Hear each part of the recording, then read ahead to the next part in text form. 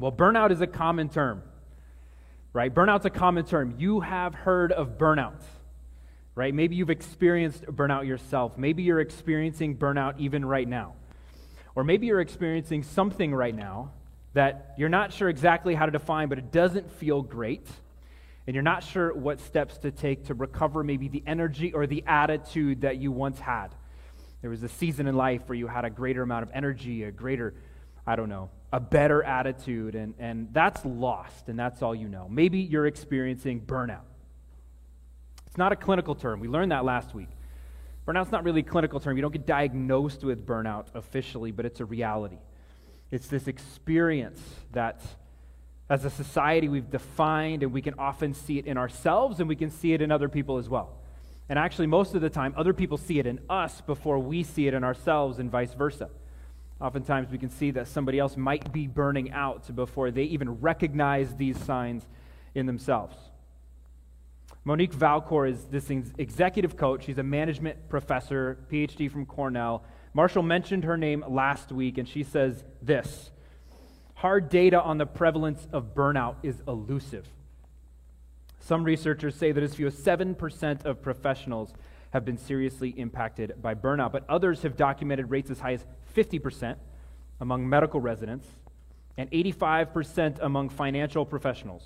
Pray for your financial friends.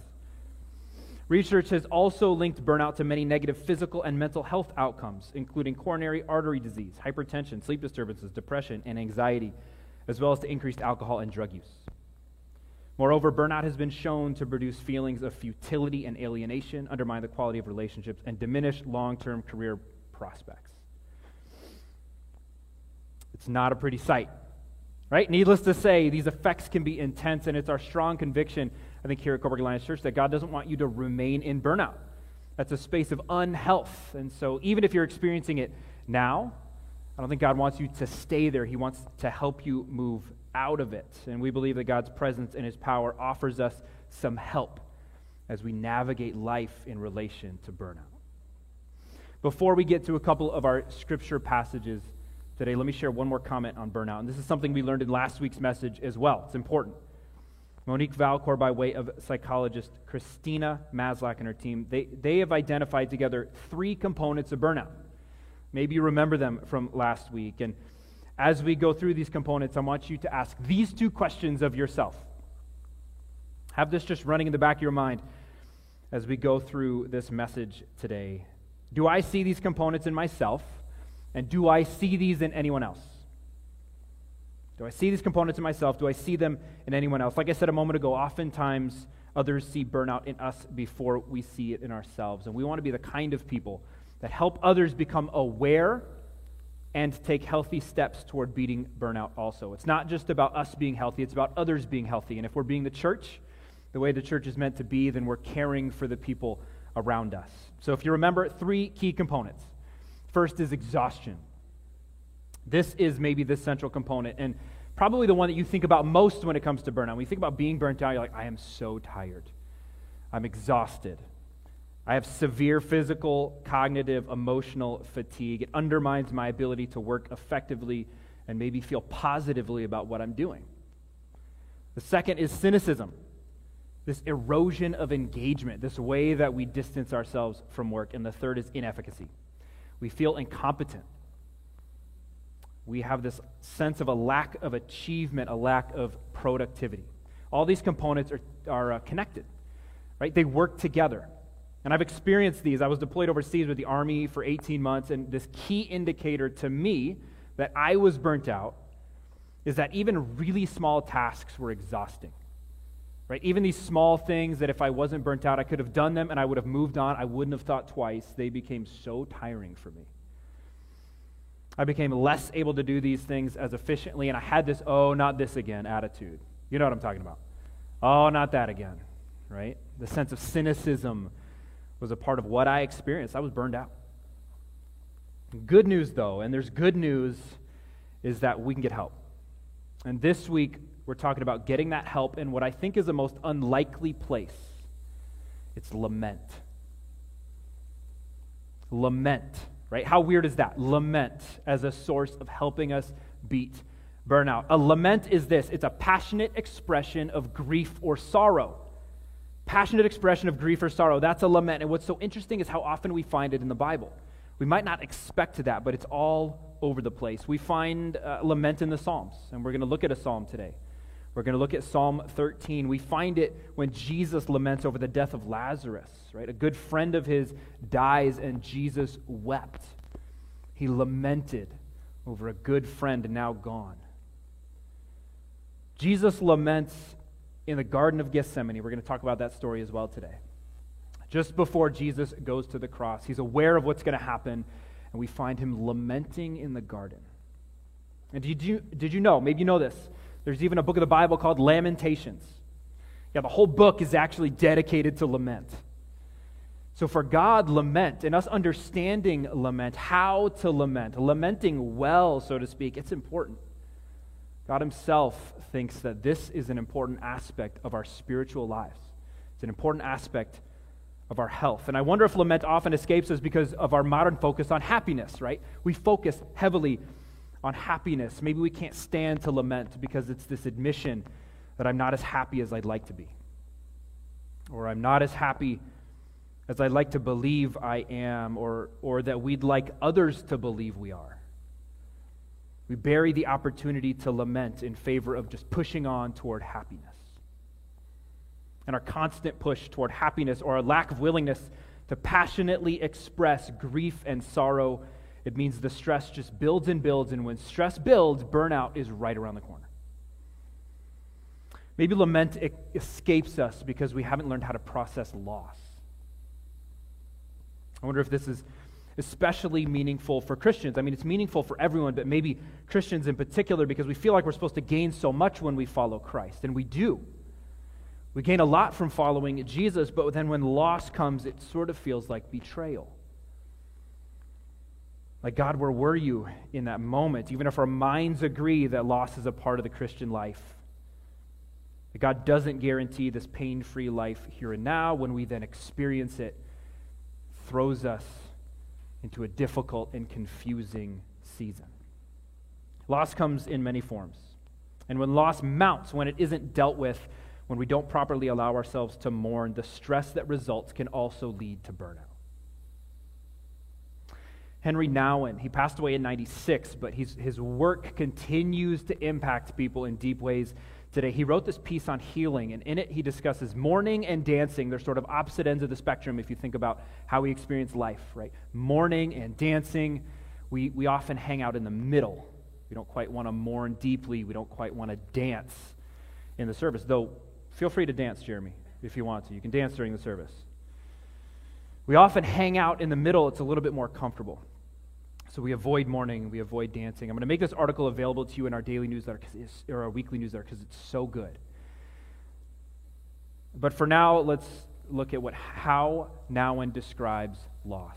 Here's what he says. This experience of loss is very real for us. It's part of our daily lives. At times, it even seems that life is just one long series of losses. There's the loss of our parents, children, friends. Not just through death, but what is even more painful, through conflict, misunderstanding, anger, and resentment. There's the loss of our jobs, careers, successes, and good names, not only through circumstances beyond our control, but also through our own failures. There's the loss of our hopes and dreams, not only through age, but also through the discovery of corruption and betrayal among the people we've trusted. There's finally the loss of meaning and purpose in our lives, not only because our minds and hearts become tired, but also because long-cherished ways of thinking and praying are suddenly ridiculed or considered old-fashioned. You could say that each of us in one way or another loses the good old days, which might not have been as good as we think, but which somehow are locked into our memories as the foundation stones of our lives. How many of you have been enduring loss over the past 2 years during this pandemic, but maybe you haven't processed it yet? I know I've lost some things. I've lost time with friends and especially time with family. My wife and I are from the States, and so over the past couple of years, we couldn't see family nearly as much as we normally would, as much as we would have liked. We lost time with them. We've lost opportunities to deepen friendships. We were here for about 1.5 years before the pandemic hit. And so we were developing friendships, but then in the pandemic, it's actually hard to maintain those, to deepen them. when you can't see people face to face. We've lost a little bit of energy along the way. But that could be because we have 2 toddlers. Let's be honest. That's probably the real reason. Even apart from the pandemic, we experience loss in life. But the past couple years seems to have heightened our experience of loss, our collective experience of loss. We've all kind of lost something. We've experienced that together. And maybe we haven't done anything with that loss yet. Maybe that's turned into burnout. Maybe it's turned into exhaustion and cynicism and inefficacy. I don't know. You have to kind of sort that out for yourself, but I know I've experienced some of that. Well, lamenting actually offers us the chance to express our deepest griefs and our deepest sorrows. We see that in Psalm 13. So if you would turn there with me, it's going to be on the screen as well if you don't have it. This psalm is going to help us understand the value of lament and then how to do it well. And as we'll see, lament is a way that we can beat burnout, whatever the cause. So here we go, Psalm 13. This is a psalm of David. O Lord, how long will you forget me? Forever? How long will you look the other way? How long must I struggle with anguish in my soul, with sorrow in my heart every day? How long will my enemy have the upper hand? Turn and answer me, O Lord my God. Restore the sparkle to my eyes, or I will die. Don't let my enemies gloat, saying, we've defeated him. Don't let them rejoice at my downfall. But I trust in your unfailing love. I will rejoice because you've rescued me. I will sing to the Lord because he's good to me. Sure sounds like burnout, right? Especially in that first stanza. It sounds like David is experiencing burnout. As I mentioned, it's a psalm of David, and David, especially before he became king, he experienced some serious stress. I mean, it was intense. He had enemies, and enemies that he actually didn't deserve to have. But he had them nonetheless. And though the psalm doesn't give us enough detail to know exactly what David is talking about when he writes this psalm, we can tell that he's been under stress for a long period of time. He says things like this: how long will you forget me? Forever? How long must I struggle with anguish in my soul, with sorrow in my heart every day? He's not just being dramatic. He's truly wondering when God's going to remember him and act on his behalf. And I wonder if you felt that way. Maybe that's your experience of faith even now, wondering when God is going to respond. Thinking that God has maybe forgotten you. Confused because it seems like God is for you, not against you. But if that's true, then where is he? You're not alone in feeling that way. Even David had those thoughts, and David expresses them. This psalm helps us to see that there's actually this healthy process in moments like that. There's no doubt that David's struggling, and this psalm of lament helps us know that we can actually bring our griefs and our sorrows to God. He wants to hear them. Commentator Greg Boyles, he says this about Psalm 13: were we to hear someone praying in this fashion today, most of us would take offense at such irreverence against the holy and faultless God.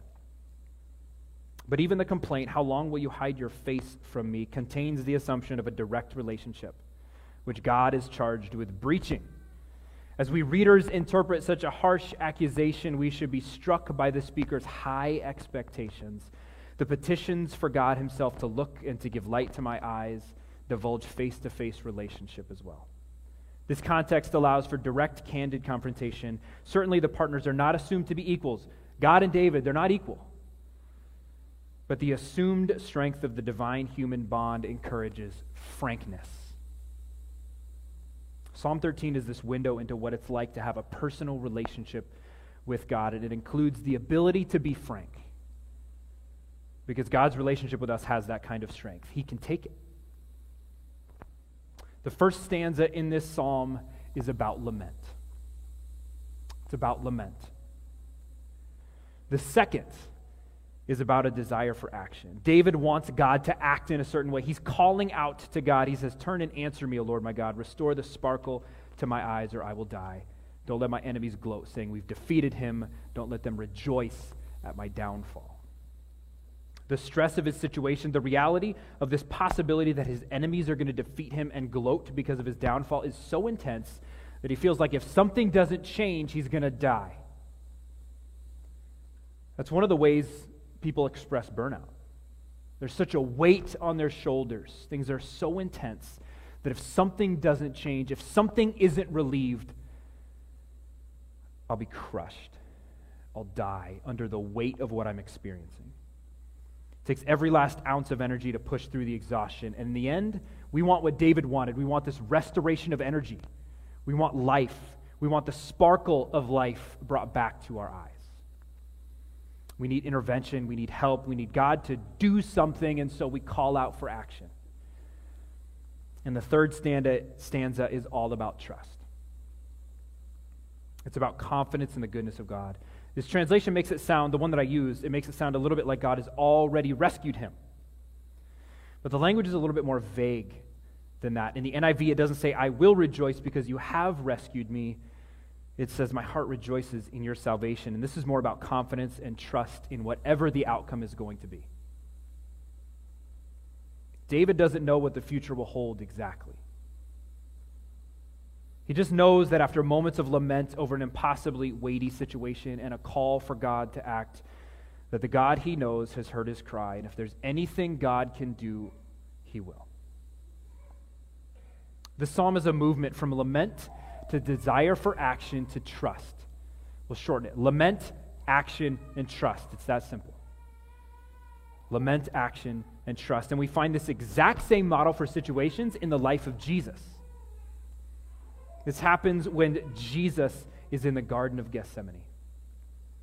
It's this iconic scene. It takes place just moments before Jesus gets arrested. He knows he's going to the cross. He knows that Judas will betray him. He goes to this garden to pray, and here's what it says in Matthew 26, 37 to 39.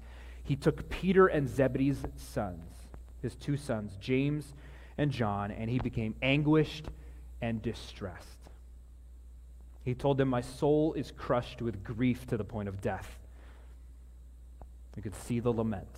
Stay here and keep watch with me. He went on a little farther and bowed his face to the ground, praying, my Father, if it is possible, and here's the action. He's calling on God to do something. If it's possible, let this cup of suffering be taken away from me. And then there's trust. Yet I want your will to be done, not mine.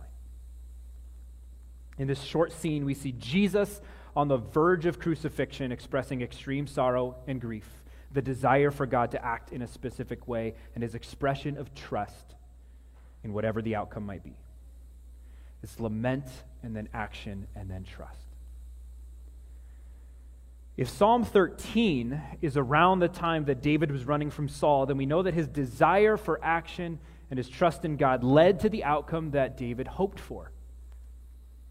He became king, and though he still had enemies, Saul was no longer after him. It actually worked out for David. But in Jesus' case, it didn't. The desire for action, for God to allow some other option outside of crucifixion, it didn't happen the way that Jesus asked. But in both cases, both for David and for Jesus, they trusted in the goodness of God, whatever the outcome.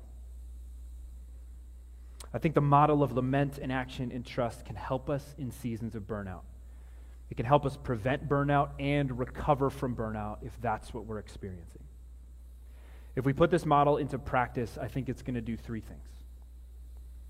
First, it's going to help us confront the reality of what's causing our deep grief and sorrow. I had a friend who had lost his dad.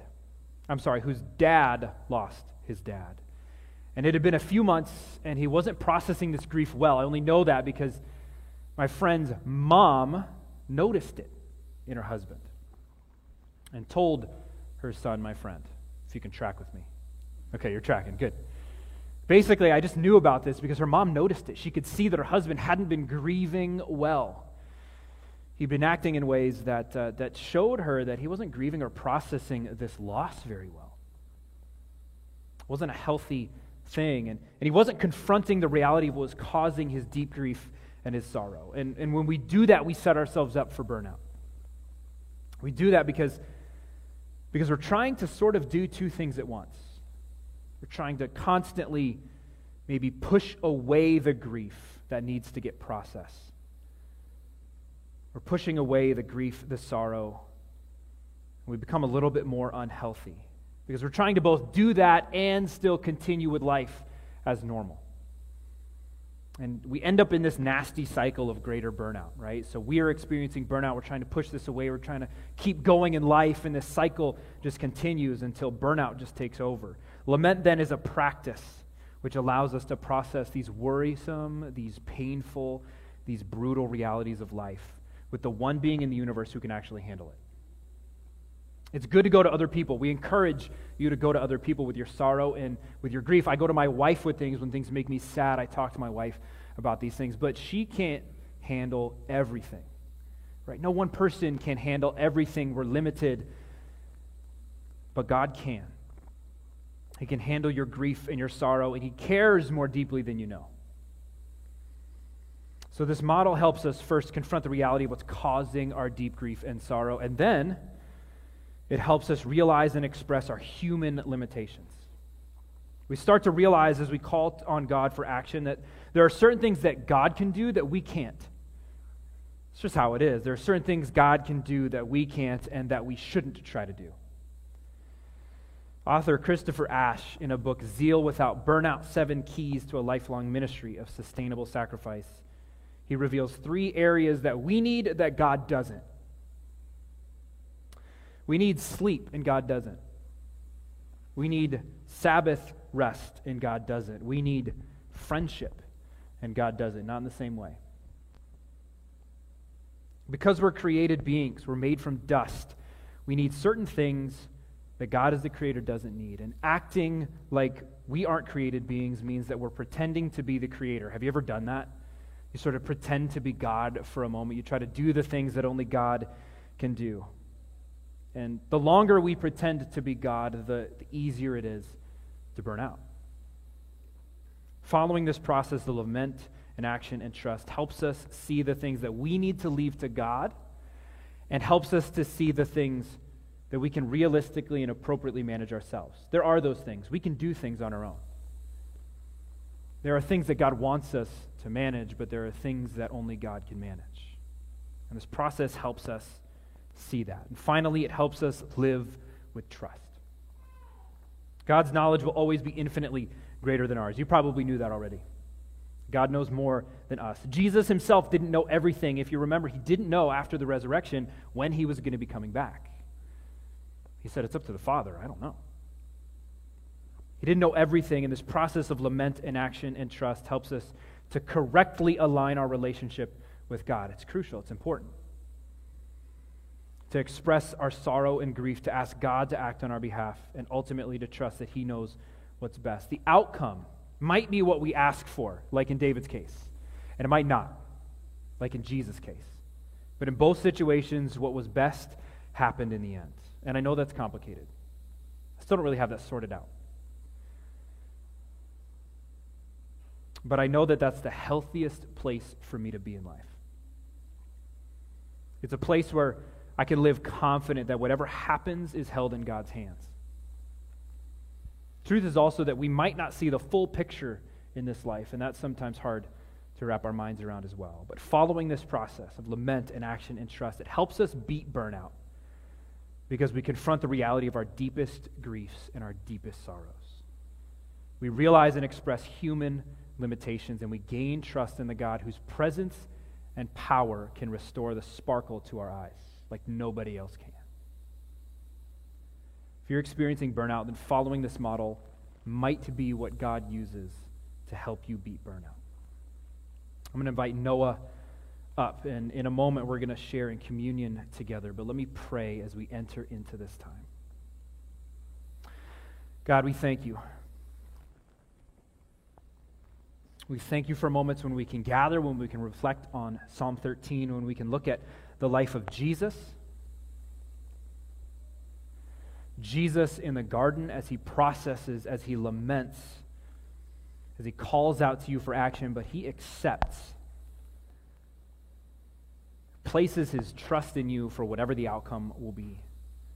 God, we all come in seasons of burnout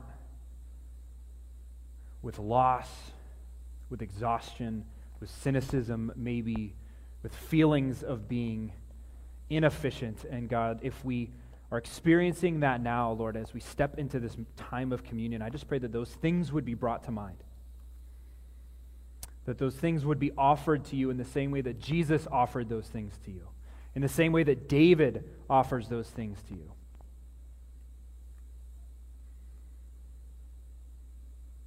Help us recover from those moments of burnout. We pray these things in Jesus' name. Amen. Well, this time I want to shift our attention to communion. You're going to have this little guy. If it's a gluten-free one, it's a little bit different. If it's the other one, take a look at it. There's going to be a little thing on top that you need to peel off. That's going to give you your wafer. And then there's something, you're going to peel it again after we take the wafer, and you're going to have access to the juice. Be careful, don't spill on yourself. Sometimes it's hard to pull, so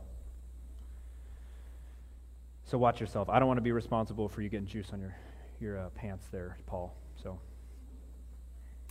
all right, communion. What is communion? It's this practice that Christ himself actually gave us. And we can remember the moments leading up to his death on the cross, including those moments spent in the Garden of Gethsemane, as Christ followed the model that we explored today in Psalm 13. Lament, action, and trust. In these moments, we remember that through Christ, we gain life and hope. And though Christ came to give life and hope, that life and hope, it didn't come without a cost. That cost was Jesus' life. It was a cost that Christ was well aware of. And he gave his life willingly, knowing that it would result in the salvation of all who would repent and follow him. And so we remember that in these moments. If you follow Jesus, we encourage you to join with us in communion by receiving the bread and the cup. And if you don't yet follow Jesus, then we encourage you to receive the new life that Jesus offers through his sacrifice on the cross for you. We're going to start with the bread. And it represents the body of Jesus, which is broken for us. Jesus was scourged. He was spit on. He was beaten. He was nailed to a cross. And Christ calls us to remember these moments, important as they are to our salvation. Paul says this in 1 Corinthians, "For I received from the Lord what I also passed on to you. The Lord Jesus, on the night he was betrayed, took bread. And when he'd given thanks, he broke it and said, 'This is my body, which is for you.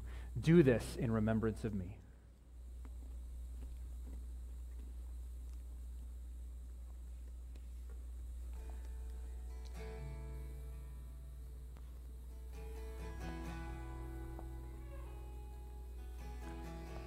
Next, we'll take the cup. It represents the blood that was poured out for us on the cross. Christ's life that was given for us as a covering, as a sacrifice, so that we could have eternal life. In the same way, after supper, Jesus took the cup, saying, "This cup is the new covenant in my blood. Do this whenever you drink it in remembrance of me."